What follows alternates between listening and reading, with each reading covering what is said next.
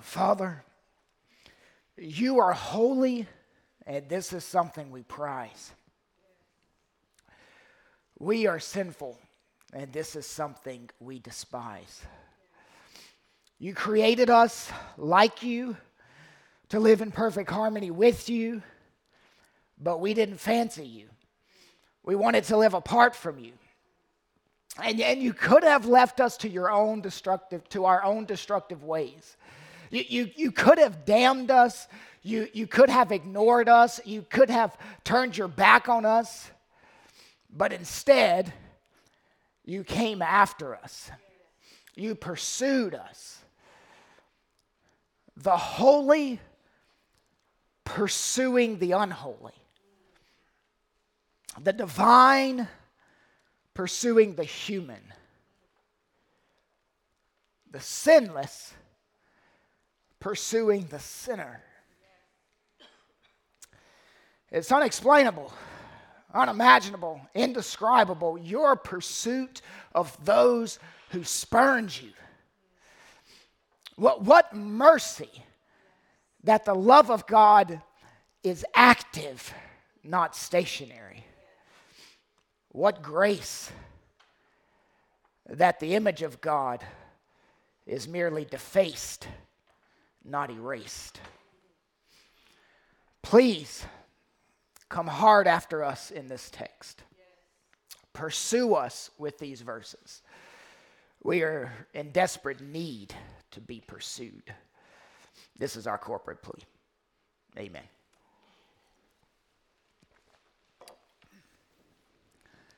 He hasn't spoken to his father in 3 years.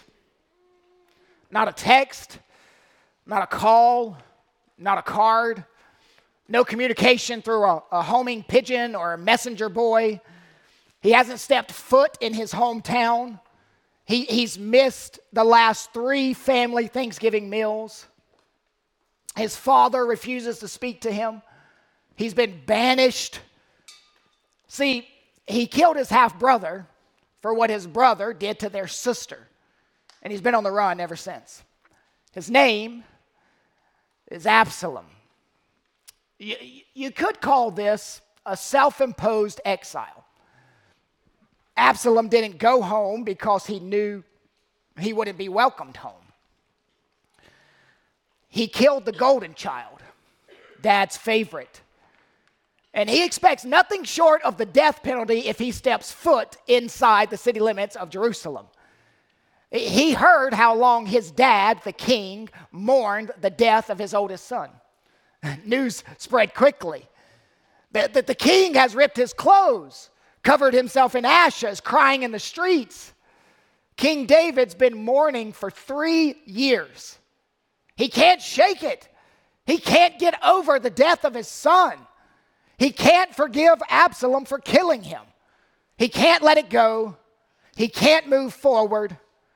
He doesn't want to move forward. He will not let go of the bitterness. He holds on to that resentment. He cherishes it. He pets it. He feeds it. He sleeps with it. For 3 years, King David refused to go after his banished son. He's a father refusing to pursue his son. It's not like he doesn't know where he's located. He knows. Absalom is 80 miles away living with his maternal grandfather. He's been 80 miles away for 3 years. For 3 years, he's been on the other side of Nashville. For 3 years, he's been in Owensboro. David, you couldn't take a horse-drawn chariot over there? No. He's dead to me. When families are estranged, it can be difficult. When families are estranged, it can be difficult. Someone must step in and mend this particular family rift. Someone must bring the 2 parties together. There's division in the family. Who will work for reconciliation? Verse 1. Now Joab, the son of Zeruiah, knew that the king's heart went out to Absalom. The preposition translated, it's one word in Hebrew. The preposition translated went out to is better translated against. Against is one of the many ways this Hebrew word is translated in the Bible. I don't think David was thinking about Absalom in a positive light. A better translation here is that his heart was against Absalom. His heart wasn't longing for him. His heart harbored anger and resentment toward him. Joab, David's nephew, sees the family division and knows this is not good. He's concerned it's jeopardizing the dynasty. King David is getting older. Some scholars contest we are within 10 years of David's death here. Now, Joab doesn't know that, but he knows David is aging and there is no appropriate succession plan in place. Joab sees the ongoing antagonism as a problem. Well, what if David dies? He's around 68 years old. There's no contingency plan. The oldest son is exiled. This could be a mess. Joab was a loyalist and a pragmatist, always ready to act in the best interest of the kingdom as he saw it. The heir apparent has lost claim to Israel's throne, and he needs to be brought home. Joab is afraid to broach the matter with the king himself, so he comes up with a plan. He's convinced the safest course of action to reconcile the two parties is by, verse 2. And Joab sent to Tekoa and brought from there a wise woman and said to her, pretend to be a mourner and put on mourning garments. Do not anoint yourself with oil, but behave like a woman who has been mourning many days for the dead. Go to the king and speak thus to him. So Joab put the words in her mouth. Joab hires this woman who lives 10 miles away in a small village. She is the wise woman of Tekoa. Wise meaning she's skilled in her work. She's an actress. Joab says, I want to hire you. I've got a starring role for you. Okay, what is it? I want you to play a mourning woman, wearing the full garb, of course, and I need you to go to the king, tell a fictitious story so that he will do what I want. Well, what is it that you want him to do? I want him to bring his son Absalom out of exile. Now, do you want the job or not? Do you have the money or not? Oh, I've got the money. Here's the money. It looks like it's all there. Let me start working on my costume and I'll be back tomorrow looking like a devastated widow. Is this the script? I'll have it internalized by the morning. The narrator does not let us read the script before we see her performing the script. We just see it worked out on the big screen. The next morning, she meets Joab in full costume. She's dressed in black, a long dark veil covering her head. She looks like she's been mourning for a long time. Joab says, wow, you look terrible, just awful. Well, that's the role, isn't it? Do you have your lines memorized? I'm the consummate professional. If the plan can be worked, I'll work it. Well, lady, it's a good plan. I believe a woman can change the king's mind. It's happened before. Abigail talked him out of killing her husband. See, David has a soft spot for women. Joab brings the actress to the palace, and with unmatched dramatic skill, she walks like a devastated widow into the king's court. Now, remember, She's going to a king who is also in mourning. It's been 3 years since his prize son was murdered, but he's still mourning his death. His clothes may not be in mourning, but his heart is in mourning. His kingly robe may not be ripped, but his kingly heart is. This is a sad woman approaching a sad king. She's a pitiful sight and a talented actress. She fell on her face and cried, "Oh, king, help!" David recognizes this is no formulaic plea. This is an end of your rope, brokenhearted begging. Verse 5. And the king said to her, "What is your trouble?" She answered, "Alas, I'm a widow. My husband is dead. And your servant had 2 sons, and they quarreled with one another in the field. There was no one to separate them. And one struck the other and killed him." Now, David is not seeing this as an unusual case. He's the king of Israel, but also the judge in Israel. People bring cases to him, and he makes a ruling. His throne room is also the courtroom. This is a common experience for him. Maybe the 4th or 5th case he's ruled on that day. David is the Supreme Court. This award-winning actress tells David, "I'm a destitute widow. I've found myself with no husband, no protector, no provider. I'm powerless, and I'm begging you for protection. I've lost my husband and my son. King, I had 2 boys, but they got to fighting in the field, and one killed the other. They've always been hotheads. They never could restrain their tempers. There was no one around to step in between them." David interrupts, "Ma'am, that's sad, but I can't bring your husband back or your son back. What can I do for you?" She begins to lay out her request. "My whole family clan ganged up on me and demanded I deliver my son over to death. But I would be left with no husband, no sons, no heir. I'd be destitute. King, it's the problem of lineage. They would be destroying the one remaining heir. My husband would have no representative among the future generations. This would be the extinction of our family line. King, it would be a horrible misfortune. They want to snuff out the only spark of life left in me, bringing an end to my husband's name and depriving me of male protection. It would be open season on me. Someone will take possession of my property, my house, my land, and maybe my body."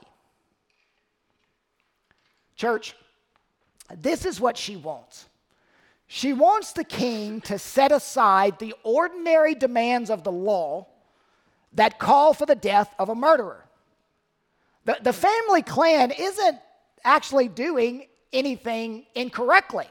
They are obeying the laws of the land, the laws of Moses.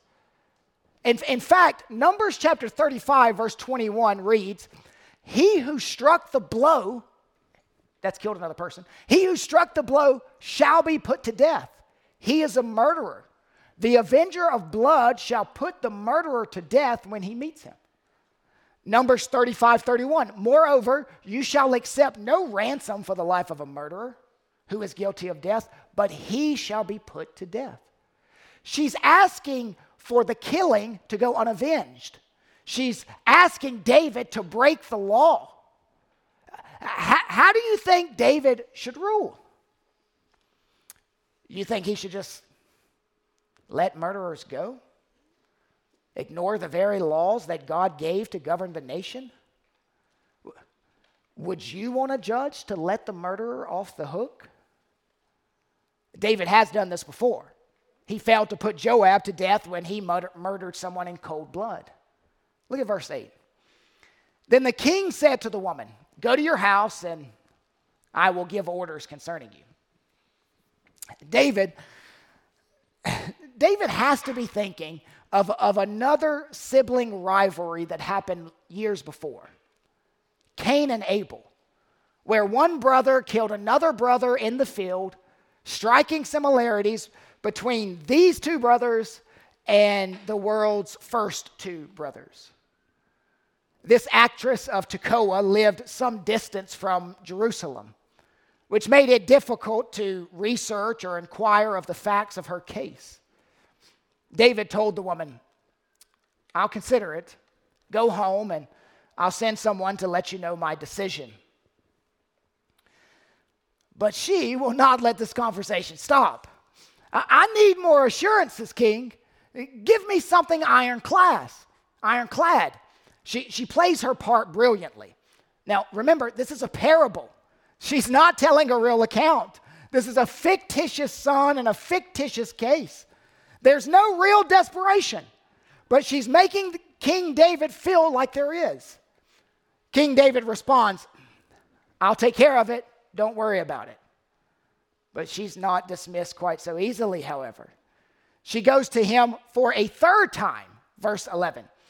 Then she said, "Please let the king invoke the Lord your God, that the avenger of blood kill no more, and my son not be destroyed." We know the Torah permitted the avenger of blood to track down and kill the murderer. We read that earlier. The blood avenger was someone in the community tasked to carry out this deed. She's saying, "King, I'm very afraid of this man. I want you to take an oath that he will not be allowed to kill my son or harm me when I do not reveal where my son is hiding." Something, King, that will be binding. Swear, promise, take an oath, do anything publicly so I will have some guarantees. Beloved, you need to see this. She's making this request. The demand for love should trump the demand for justice. This is what she is contesting. She's contesting that the demand for love should trump the demand for justice. Look at verse 11b. King David said, "As the Lord lives, not one hair of your son shall fall to the ground." David granted her this request. He says, "Yes, I agree. The demand for love should trump the demand for justice." It's granted. She gets what she wants from the king. Like a talented actress, she has the audience in the palm of her hand, the audience here being the king. She's able to garner royal sympathy. The mourning king feels for the mourning widow. He's emotionally involved in this family, in this case, in this woman. And he hasn't put it together yet, but they have a lot in common.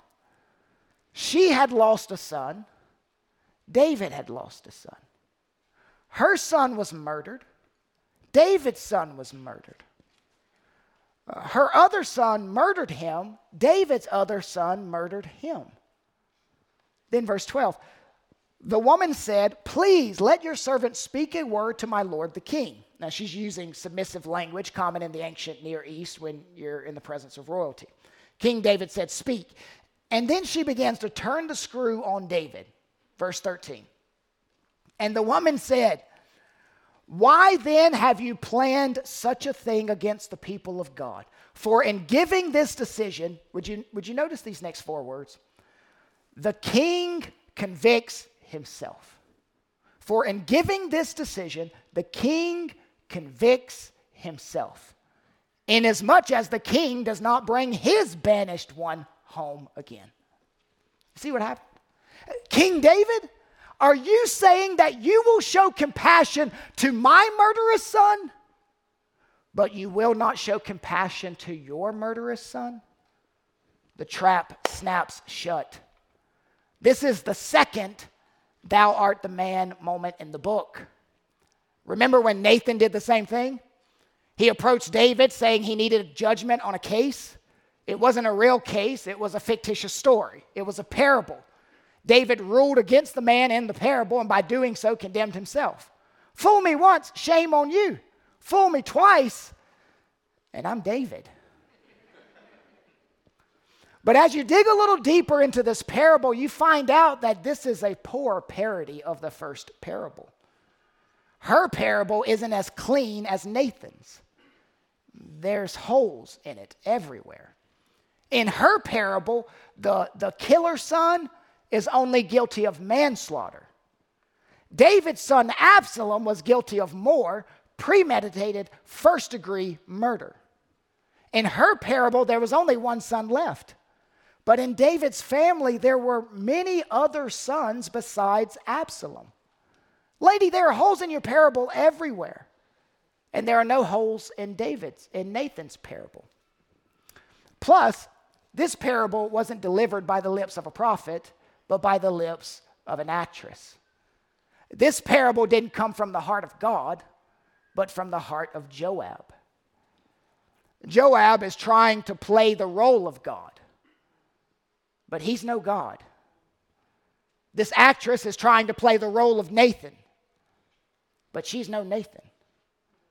A.W. Pink says Nathan's parable was the Lord's work, and this parable is Satan's. She continues to speak to David in verse 14. We must all die. We are like water spilled on the ground, which cannot be gathered up again. But God will not take away life, and he devises means so that the banished one will not remain an outcast. King, you know spilled water is irreversible. It soaks into the soil. You can never retrieve the water back into the glass. Spilled water is irreversible, and so is the murder of your son. We can't go back and change what happened. So why address the problem? Slaying the murderer can't bring back the victim. What is done cannot be undone. Plus, God wouldn't take his life. He would choose love over justice. God would work out a way to get the exile back. The reader is left wondering, would God choose love over justice? What's shocking to me in verses 15 through 17 is that she didn't say to David, hey, I tried to Nathan you. I tried to parable you. No, nothing of the sort. She attempts to keep up the ruse. She goes back into her story, further elaborating on the details. King, I dared to come to you. I threw myself at the mercy of the court. The avenger of blood is making my life miserable, even threatening me. He's telling me he will cut my finger off if I don't tell him where my son is. And David is a bit confused. He's like, lady, give it up. I know this story is a parable. The trap snapped shut. I'm not sure why you are continuing this ruse. Verse 19, the king said, is the hand of Joab with you in all this? The woman answered and said, as surely as you live, my lord the king, one cannot turn to the right hand or to the left from anything that my lord the king has said. It was your servant Joab who commanded me. It was he who put all these words in the mouth of your servant. In order to change the course of things, your servant Joab did this. David's suspicions are confirmed. He knew Joab had to be mixed up in this. The king calls Joab into the courtroom. We actually never hear of this woman again. She's gone from the Bible from here on out. And surprisingly, David does not give Joab one word of rebuke. He simply says, all right, I'll do it. Bring the boy back. Verse 22. And Joab fell on his face to the ground and paid homage and blessed the king. And Joab said, today your servant knows that I have found favor in your sight, my lord the king, and that the king has granted the request of his servant. Joab travels 80 miles. He brings Absalom back. And the son Absalom thinks this is going to be a Mephibosheth situation. I've seen David do this before. The king sends for me, and now he brings me and puts me at his table. However, the king has special instructions for his son Absalom. Verse 24. And the king said, "Let him dwell apart in his own house, for he is not to come into my presence." So Absalom lived apart in his own house and did not come into the king's presence. Do you see here that Absalom is not permitted to see the king? David refuses to see him. "I don't want to see your face." David will bring him back to Jerusalem, but he's not going to bring him back to the family table. He can't quite bring himself to go that far. He has compassion, but up to a point. This amounted to a house arrest. Absalom had to stay within a certain distance of his own house. He wasn't allowed to go on the other side of town where the king lived. We've witnessed in the text so far a long-veiled actress willing to look awful. That's verses 1 through 24. A long-veiled actress willing to look awful. Now, a long-haired son wanting to look handsome. Verses 25 through 33. We now get a closer look into this son, the heart of Absalom, the character of Absalom. And this whole chapter really sets up for what's coming in the coming chapters. Look at verse 25. "Now in all Israel, there was no one so much to be praised for his handsome appearance as Absalom. From the sole of his foot to the crown of his head, there was no blemish in him." He's tall, dark, and handsome. From the sole of his foot to the top of his head, there are no blemishes. That's a merism, showing two polar extremes. It's meant to convey he was as close to perfect physically as you could get. The words "without blemish" were used of animals acceptable for sacrificing to the Lord. It meant there's nothing wrong with his skin. He has no acne, no balding, no wrinkles, perfect jawline, perfect blue eyes, perfect build. He's a stud, and he knows it. We get the impression from the next verse that Absalom is totally taken up in his own appearance. Verse 26. "And when he cut the hair of his head," then a parenthesis, "for at the end of every year he used to cut it. When it was heavy on him, he cut it," in parenthesis. "He weighed the hair of his head 200 shekels by the king's weight." He had long, luxurious locks. His hair was the envy of every man and the attraction of every woman. There were two reasons for cutting your hair in Israel: give it to God in a Nazirite vow, or enter a state of ceremonial cleanness before the Lord. Neither seems to be what Absalom did. He carried a certain vanity about his hair. He delights in his beauty. He held a public ceremony for every haircut. The cut hair weighed 5 pounds. That's a thick head of hair. Look at how much hair I can grow. He loves himself. He's the Old Testament Fabio. Remember when David told the widow, "Not a hair of your son's head will fall to the ground"? Interesting. "Hey, David, your son Absalom is having his annual haircutting ceremony on the other side of town. The streets will be filled. You coming?" He rolls his eyes. "I will not go see my son's hair fall to the ground." Verse 27. "There was born to Absalom 3 sons and 1 daughter, whose name was Tamar. She was a beautiful woman." We have here 3 unnamed sons and 1 named daughter. Weird. Very unusual for this culture. Jesus had named brothers and unnamed sisters. We have the opposite here. Absalom named his daughter Tamar after his sister.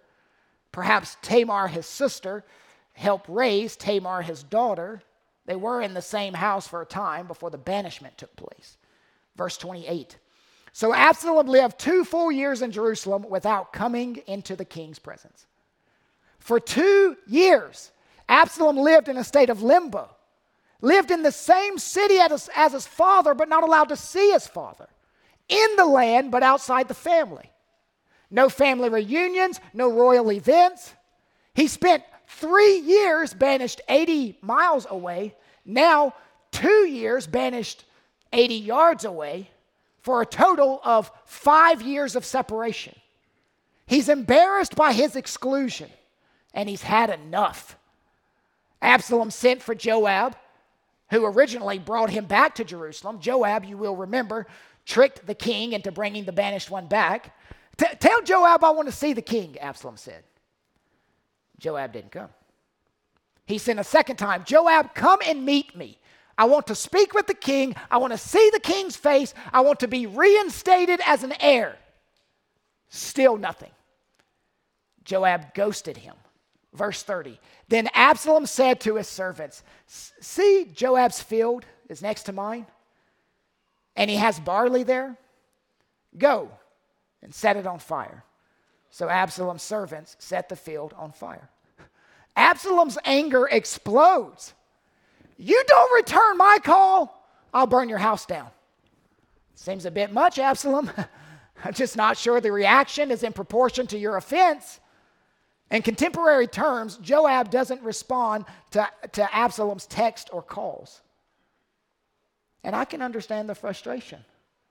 Sarah and I are building a house now. And when the contractors don't return my calls, I've considered burning their house down. It's scary how much I am like Absalom. Quick to overreact, extremely handsome. Long hair man burning a field. Sound familiar? Samson.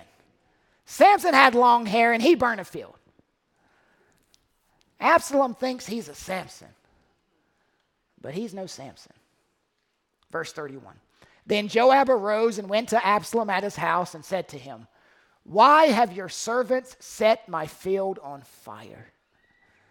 The strategic arson had its intended effect.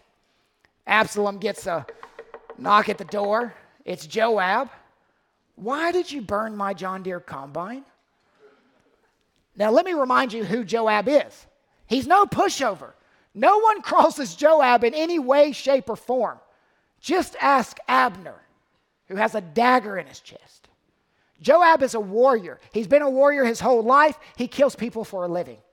If you are a rival or a threat to Joab, you die. It's as simple as that. But here, he lets it go.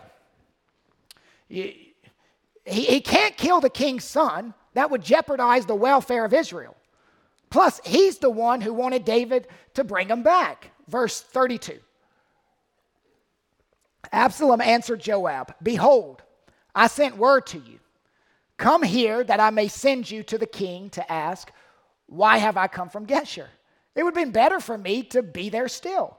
Now, therefore, let me go into the presence of the king, and if there is guilt in me, let him put me to death. Joab, I didn't come back to Jerusalem to be snubbed by the king. I don't think I did anything wrong. If I did, then let it play out. But right now, I'm neither banished nor reconciled. Put me before the king. If he kills me, he kills me. But I can't continue living like this. Let's have resolution here. If he wants me to put me to death, just do it already. I'll stand before my father, and we will see if my father chooses justice or love. Verse 33. Then Joab went to the king and told him, and he summoned Absalom. So he came to the king and bowed himself on his face to the ground before the king. Church, tension is building in the text. Will David punish or pardon? Will he kill or kiss Absalom? And the verse finishes, and the king kissed Absalom. Well, that's a nice little tidy bow on the story. It looks like everything is back to normal. It looks like the relationship is restored. The division is gone. The family is reconciled. But looks can be deceiving. This is nothing more than formal telegraphed behavior for the cameras. Nothing has changed between these two. They did not forgive one another. They did not work through their problems. They just ignored them. This is peace faking. not peacemaking. David reinstated Absalom with a kiss. He's no longer on the outside. He's back at the table, back eating Thanksgiving dinner with the family. But this is not the kiss of a loving father. This is the kiss of an impersonal king. It's a political kiss, a sign of acceptance. You are safe. You are off the hook, but you are not back in my heart. This is not true reconciliation. Now that's the exposition. I'll give you 4 take-homes before we leave our text. 4 take-homes. Take-home number 1, repentance is necessary for reconciliation. Repentance is necessary for reconciliation. A lot of scholars try to draw a parallel here with the story of the prodigal son in the New Testament. The son came home and the father covered him with kisses. Well, they say David should have done the same. Cover him with kisses. Forgive your son. But the difference between the New Testament prodigal and the Old Testament prodigal is repentance. Absalom was not repentant. 2 rebel sons, both came home, but only one came home repenting. This prodigal son comes home in body, but not in heart. This becomes evident in the next chapter. Absalom never expresses repentance or remorse for taking his brother's life. David and Absalom choose to fake reconciliation. Fake it. Like Absalom, some of you have not spoken to your father in 3 years. There's division in your family, estranged family members, broken friendships, broken relationships. All these are very difficult. But faking reconciliation is not the answer. Repentance is necessary for true reconciliation. You need to keep repenting in your home. Keep repenting to your parents.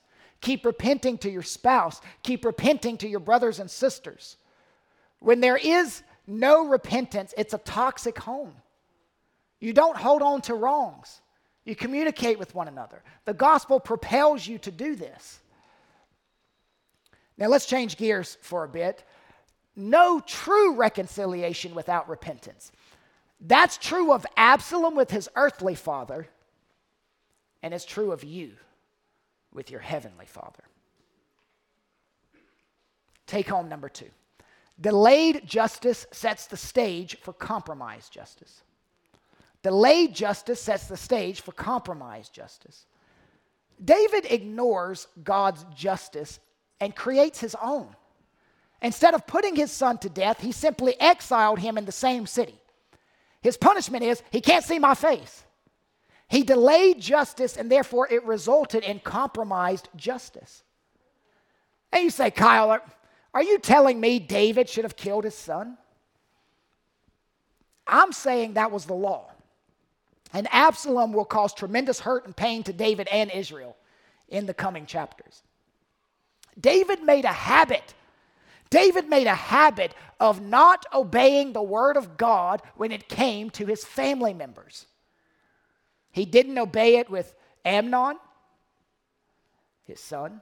He didn't obey it with Joab, his nephew, when he killed an innocent man. David came to a place where he upheld God's law for everyone but his own family members. When you wait to do the right thing, you will end up compromising somewhere down the line. Take home number 3. You are not trapped between the demands of justice and the demands of love. You are not trapped between the demands of justice and the demands of love. Throughout this chapter, there's tension between justice and love. The long-veiled woman told David, you can only choose one. The long-haired son said, I'll take either, but give me one. They each place justice and love in opposition to one another. But are they? If you meet the demands of justice, does that mean you're not loving? If you're loving, does that mean you cannot meet the demands of justice? Justice and love do not meet in our text. Do they ever meet? There is a place where justice kissed love, at Calvary. On the cross, love and justice were in perfect harmony. When God forgives, it's not at the expense of justice. He doesn't suspend justice for the sake of love. No, he doesn't suspend it, he satisfies it. The old hymn says, on the mount of crucifixion, fountains open deep and wide, through the floodgates of God's mercy flowed a vast and gracious tide. Grace and love like mighty rivers poured incessant from above, and heaven's peace and perfect justice kissed a guilty world in love. When God saves you, he doesn't satisfy the demands of love and let justice go begging. No, the justice your sins deserved were laid on Christ at Calvary. Take home number 4. Jesus is a better David because when he brings the banished one home, he doesn't keep him at a distance. Jesus is a better David because when he brings the banished one home, he doesn't keep him at a distance. The banished one does not remain an outcast. When God forgives you, he will not keep you at a distance. David gives us in the story a false restoration. Jesus gives us a true one. King David refused to go after his banished son. King Jesus never relents pursuing his banished sons and daughters. He devises means so that the banished one will not remain an outcast. Father, we look at this text and we see you working in the mess. We see you simultaneously giving David the consequences of his sin and at the same time fulfilling a promise to him. The only thing messier than this situation where there is sin on both sides is our situations, where there is often sin on both sides. Give us wisdom where to repent and when and where to call for it. Father, King David refused to punish his guilty son, but you willingly punished your innocent son. You did it so that the banished one might come home. Praise your holy name. Amen.